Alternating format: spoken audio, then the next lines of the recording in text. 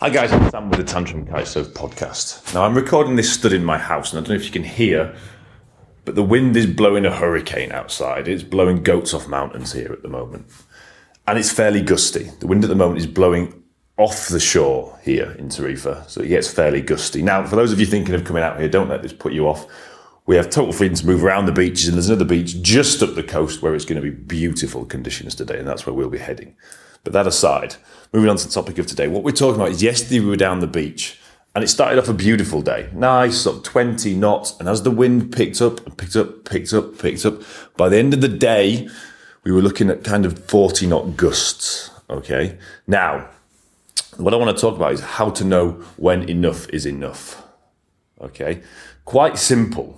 The way I do it, as soon as I start to get nervous, it's game over. Okay, and I suggest you do the same. The human body is very good at self-preservation. If you rock up at the beach and you start to think, ugh, I don't really fancy that, don't go out. There's a very simple saying that you learn when you go sailing. If in doubt, don't go out. And I would doubly apply that to kite surfing. Okay, if you rock up to the beach and you've got any doubts whatsoever, it's not the day for you. Go back home, go to the pub, do something different, okay? It's just not worth it. Too many things can go wrong, especially when you're beginning in kite surfing, that you don't want to put yourself through that process. Yeah, you need to learn. You need to push the envelope a little bit, but I don't believe in pushing the envelope a lot, especially when it comes to playing with Mother Nature. Always play on the safe side.